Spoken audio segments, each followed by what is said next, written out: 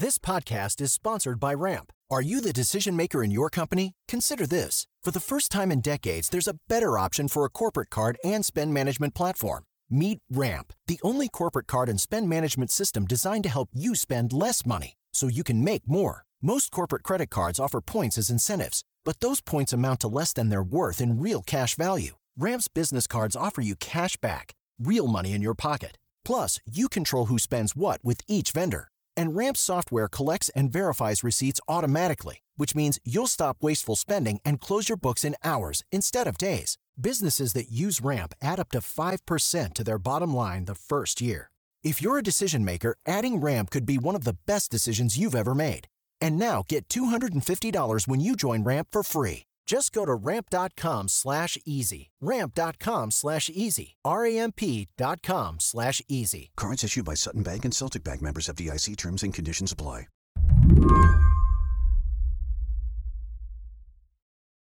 It's 4 a.m. in London, and we've just seen one of the most stunning results in British electoral history. Behind me, the word Brexit has become so synonymous with chaos and political paralysis. It's hard to remember how we got here, why Brexiting seemed like a good idea in the first place. That the dawn is breaking on an independent, united kingdom. When the referendum first passed, the leader of the Brexit movement suggested making the day into a national holiday. He said he wanted to call it Independence Day. And the voters, at least the ones who voted leave, they were pumped. I feel elated. I feel it's the happiest day for a long time. Making our own laws, I have no idea who's governing me and making my rules in Europe. And I'm looking forward to the European club come tumbling down. Okay, so everyone is talking about Brexit as a nightmare. I feel like it just seems like a nightmare you can't wake up from.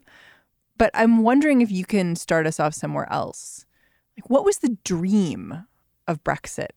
Well, the beautiful dream of Brexit really goes back a lot, I think, before the referendum of 2016. There was always that sense that this was a love affair that was never entirely consummated on the British side with institutional Europe.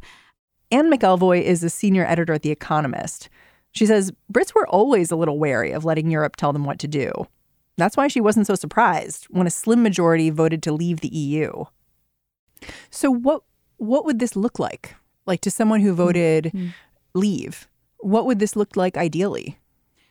Well, I think I can tell you that from a couple of perspectives. I come from a part of the country, the northeast of England, which is very strongly leave. And I can guarantee you that if an American reporter goes to write about Brexit and find real Brexiteers, they're quite likely to end up very close to where I grew up. And there are a number of motivations. There are certainly those who are poorer and are living in deindustrialized parts of the country, or parts of the country like that, a long way, in British terms, from the capital, who feel that London doesn't listen to them. They're not necessarily right-wing at all. They just feel that whoever's in power, they're not very well served. And then there are the red trouser Brexiteers.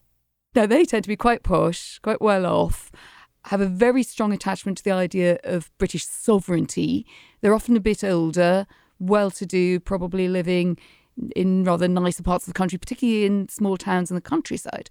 And they don't like the EU for other reasons. They feel that we lost control to it. So you've got this weird coalition, as we say, between the red trouser debate and the blue collar. It sounds like what you're saying is there was no one dream of Brexit. There were multiple dreams, and it kind of depends who you ask. I think that's absolutely true. And I would say your question is spot on. There are different dreams. And the problem with the referendum was that it didn't say which dream do you really want. It said any dream will do. When the UK took that vote about whether or not to leave the European Union back in 2016, the question they were answering was so simple. Should the United Kingdom remain a member of the European Union or leave? Stay or go? This week, the dream that this question had a simple answer died. Legislators, the Prime Minister, the entire political infrastructure seem to agree, just barely, that they don't want to get kicked out of the European Union, not without some kind of deal. To Anne, it's a start. Having said that, one has to be quite careful with that because we all have a bias towards things turning out okay, and it sometimes turns out not to be okay. And it's very hard to take no deal off the table unless you put something else on that metaphorical table. So there has to be either a Brexit or a long extension, and this is now what we're hashing out in Parliament. Today on the show, Anne's going to tell us what she thinks happens now. While it may look like British government is crawling towards consensus, she thinks this Brexit fight, it might make the political divide in the UK deeper than ever. I'm Mary Harris. You're listening to What Next? Stay with us.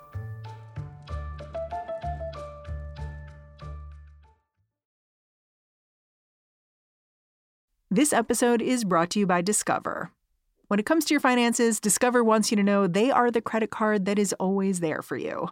With 24/7 U.S.-based live customer service, everyone has the option to talk to a real person anytime, day or night. Yep, that means no more waiting for, quote, normal business hours just to get a hold of someone. We are talking real service from real people whenever you need it.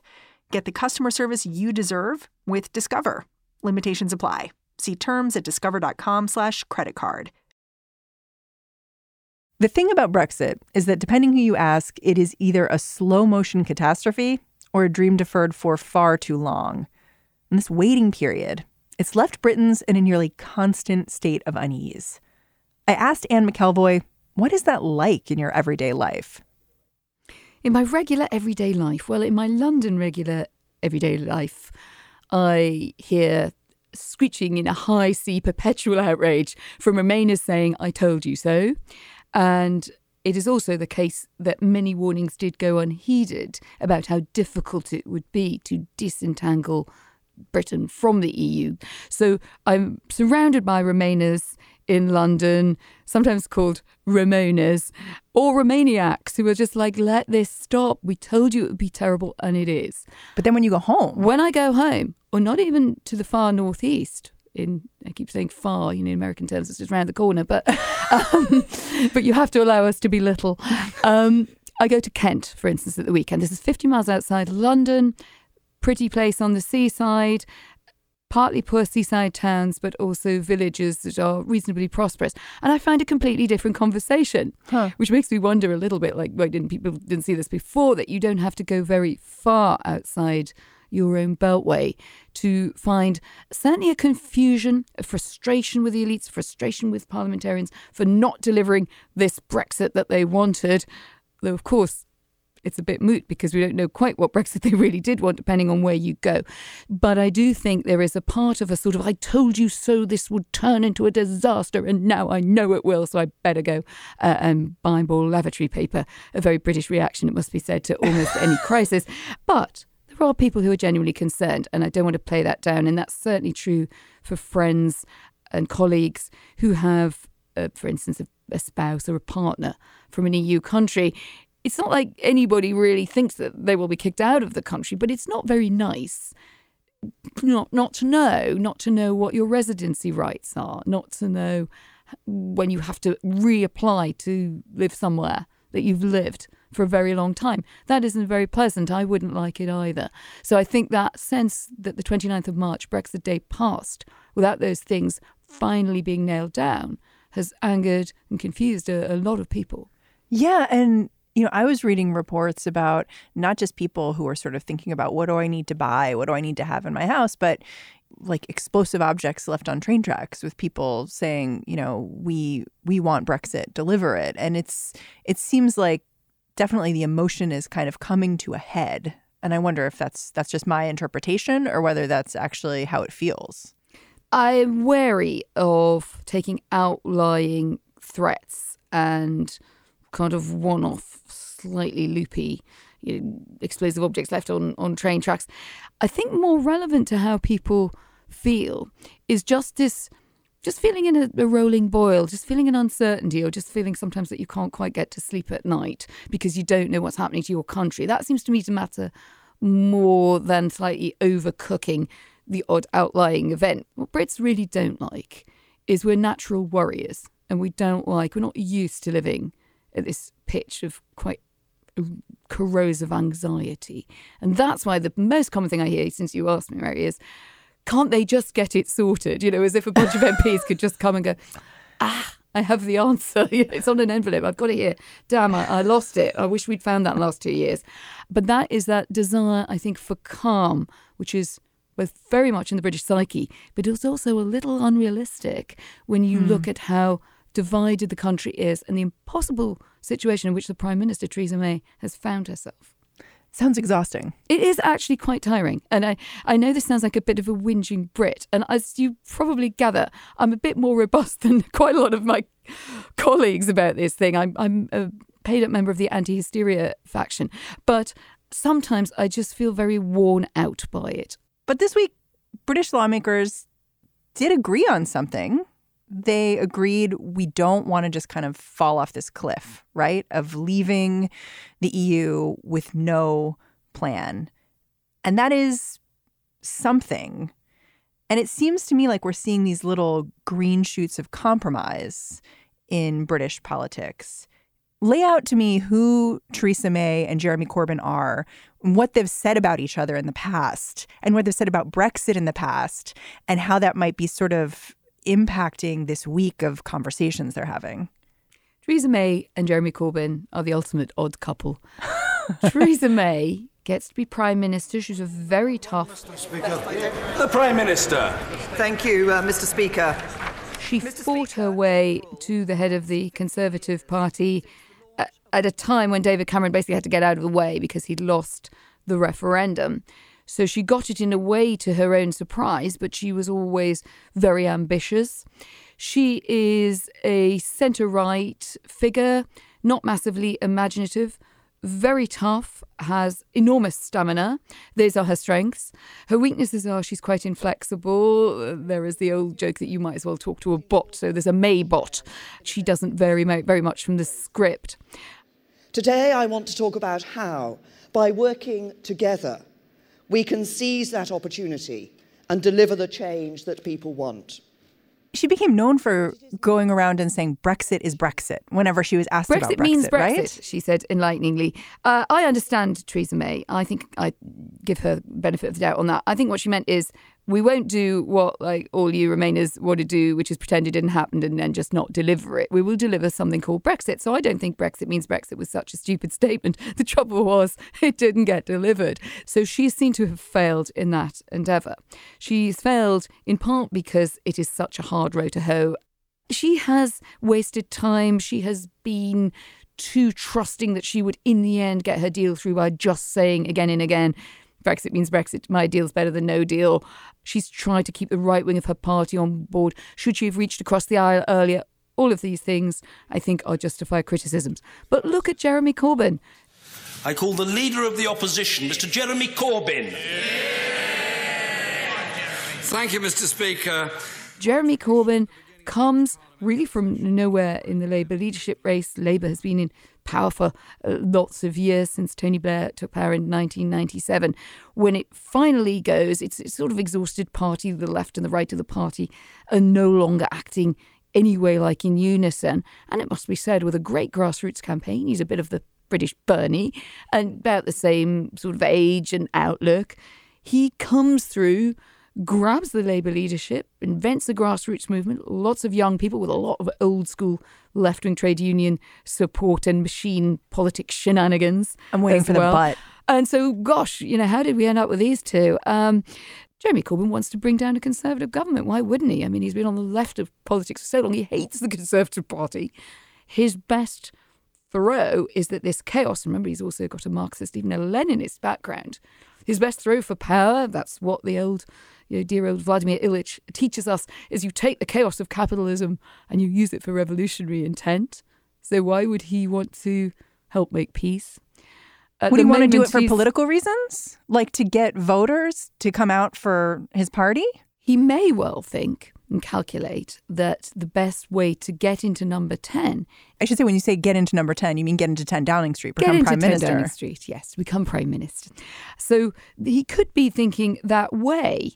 So there are two things going on at once here, which is why one's never really sure. Is he in it to support Theresa May, to put some complicated customs union alternative that maybe would bring over some Labour votes. Jeremy Corbyn wants a general election. He doesn't really want the voters to go back and have another think about Brexit. He wants the voters to be in such a state of despair with the Conservative Party that they think, I'll take the other guy and not look too closely, maybe, at what is on offer. So you can see from his point of view, that's a gamble worth taking.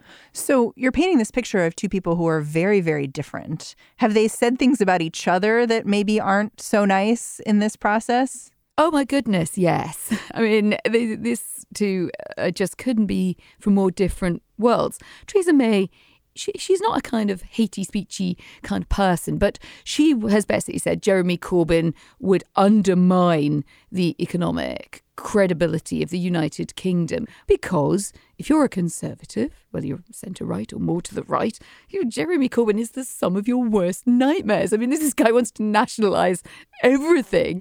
Jeremy Corbyn was always out there on the side of industrial trade union power. I mean, he's really from that old hardline kind of base. He supported all sorts of rather rum foreign policy positions, including pro-Venezuela, de facto pro-Moscow. He's all over the place, really, in terms of his foreign policy outlook, which is a very grave thing. If you're Britain and you're a NATO member. And yes, Theresa May thinks he's a liability, and he thinks that the Tories are uncaring, dreadful, cruel people who grind the faces of the poor in the dirt. The uncaring, uncouth attitude of certain members of to be called out. Order. This is not just a grudge match. This is a big, big separation of the left and right in British politics. In the last couple of years, what has he said about Brexit and Theresa May?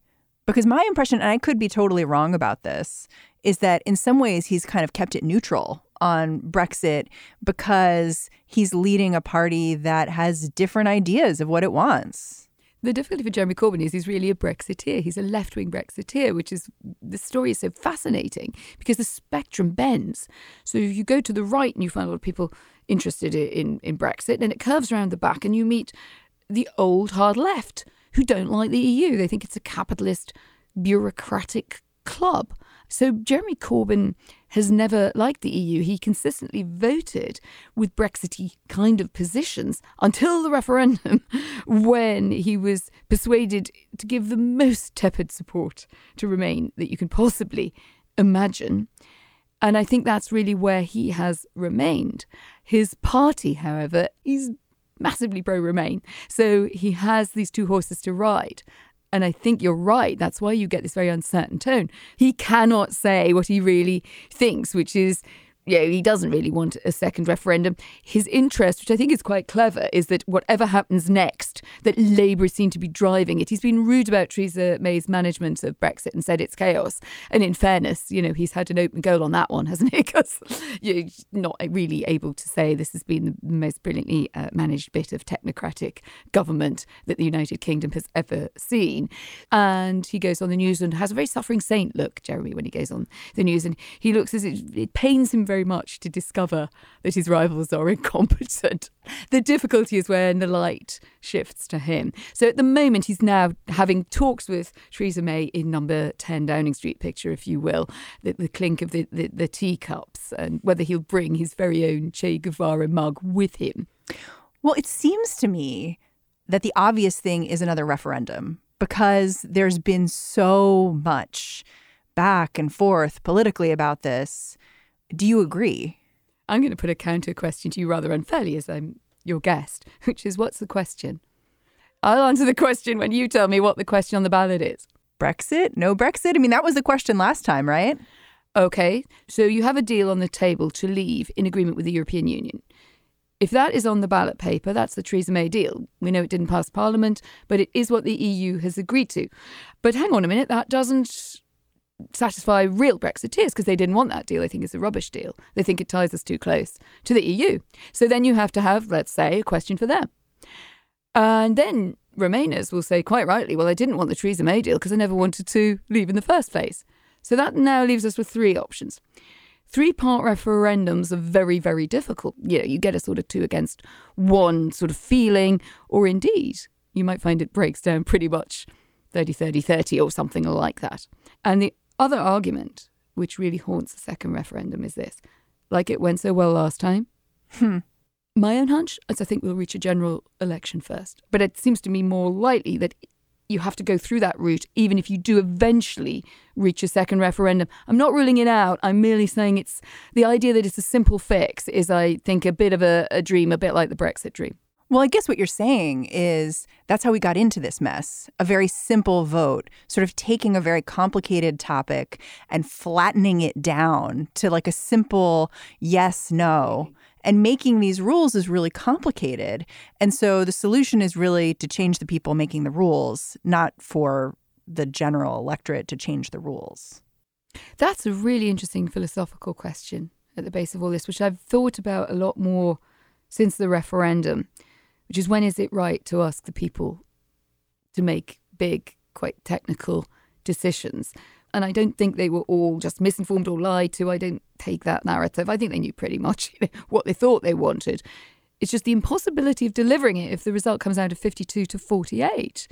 Right? If it had come out vastly pro-Brexit or vastly pro-Remain, we wouldn't have had this issue. But we have taken a divide in the country and kind of magnified it. Anne McElvoy, thank you so much for joining me. I've enjoyed it immensely. I've thought about a lot of things when we put your questions. Thank you. Anne McElvoy is a senior editor at The Economist. She also runs Economist Radio, and she hosts the show The Economist Asks. All right, that's the show. It is Friday. Get out there. What Next is hosted by me, Mary Harris. My producers are Mary Wilson, Jason DeLeon, and Anna Martin. We are narrowly divided on the issue of whether to remain at Slate, an issue commonly referred to as What Nexit. Tell us what you think of the show by finding us on Apple Podcasts and leaving us a rating, a review.